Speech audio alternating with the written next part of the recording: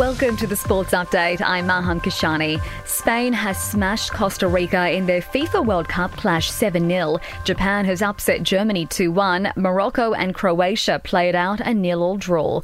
The Socceroos lineup could experience a shake-up for Saturday's match against Tunisia. Australia suffered an embarrassing 4-1 loss to defending champion France in their opening match. Coach Graham Arnold says he might rotate personnel and change the way they play. Yeah, we can do. That's why we've got 26 players here. We've got the option of obviously changing players and making sure that we get some fresh ones out there.